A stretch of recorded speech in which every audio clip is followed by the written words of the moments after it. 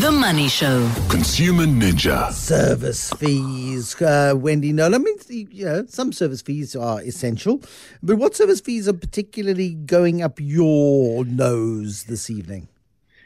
Well, they're not, I don't know, I think I could argue that they're not essential, but they are legal.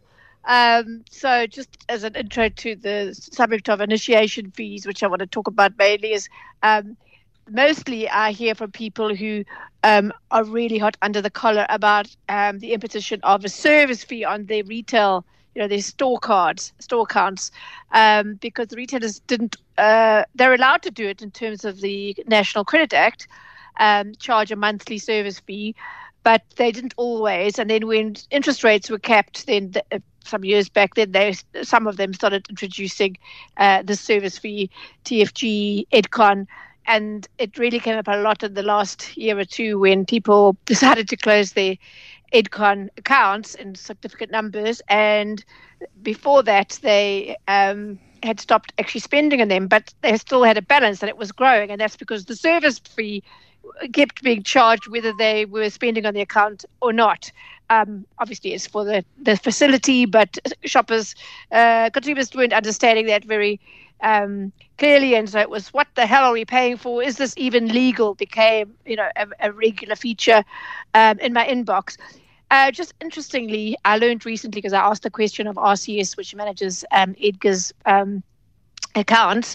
In 2016, according to the annual report, Edgar's had 3.4 million account holders. It's now down to, that number is down to less than 1 million, 800,000. So that's quite a hemorrhage. Sure. Yep. I'm sure you agree. Anyway, the thing is, monthly service fees are allowed by the National Credit Act, and so is a once-off initiation fee, which the Act says credit providers for home loans, cars, etc., may, not must, may impose. But of course, all the car finance banks do it. It's just over 1,000 Rand, 1,050 Rand plus VAT, which takes it up to, I guess, 1,2 something. Interestingly, because I've been doing this a long time, I remember when that act first came into effect, Nedbank's Motor Finance Corporation, MFC, they chose not to impose it to gain a competitive edge, but it didn't take them long to fall in with the rest, and now they charge it as well. So the thing is, Bruce, you can choose to pay the initiation fee upfront separately, or have it added to your finance deal. And I think it's fair to say that most people have it added to their agreement, which brings us to today's case study. So when Joan Maguera of Centurion, she bought her VW Polo Vivo 3 months ago, November, she chose to pay with VAT, it amounted to 1,207 Rand. She opted to pay that upfront separately to MFC, and she has her proof of payment. But when she got a December statement, she saw that her account was debited with the initiation fee. Just debited, not credited. And she was like, but they've charged me twice. So she queried it, and they said, no. I'm reading from an email now. They are not double charging me. It's a way to show that the transaction, to show on the transaction that it was excluded in the contract. I'm not a finance person, said Joan, but I know that they were supposed to credit me first as payment received in advance and then debited to charge it. A debit alone increases my balance, meaning I'll be paying it a second time. Please correct me if I'm wrong, said Joan. And if I'm right, please advise where I can take this matter, as MFC is not willing to assist me. And get this, Bruce, she was told that she was wrong on 3 separate occasions, in 2 separate phone calls with MFC, and then she took it up with the FNI, the finance and insurance manager at the VW dealership where she bought the car. That woman then queried it via email with an MFC employee and then shared his response, his mansplaining, I dare say. And this is how that went. The transaction is noted correctly. The client has made a payment into the account, which we are noting on the statement on the debit side. The debit alone means we are noting the amount the customer has paid for the initiation fee. If we record it on the credit side and the debit side, that will cancel out the transaction, which would be incorrect as if the client has not paid it.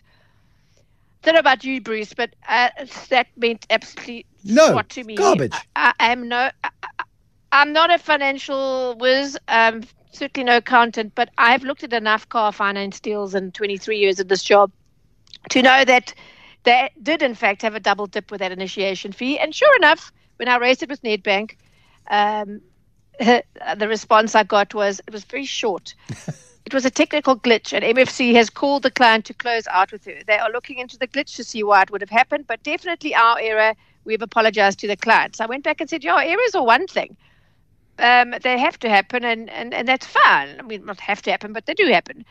But, what was ridiculous here and inexcusable is that the client, on 3 separate occasions, was given a wrong response and told, no, we didn't charge you twice, when there was a glitch, and she was charged. I mean, sorry, but that was some spectacular mansplaining.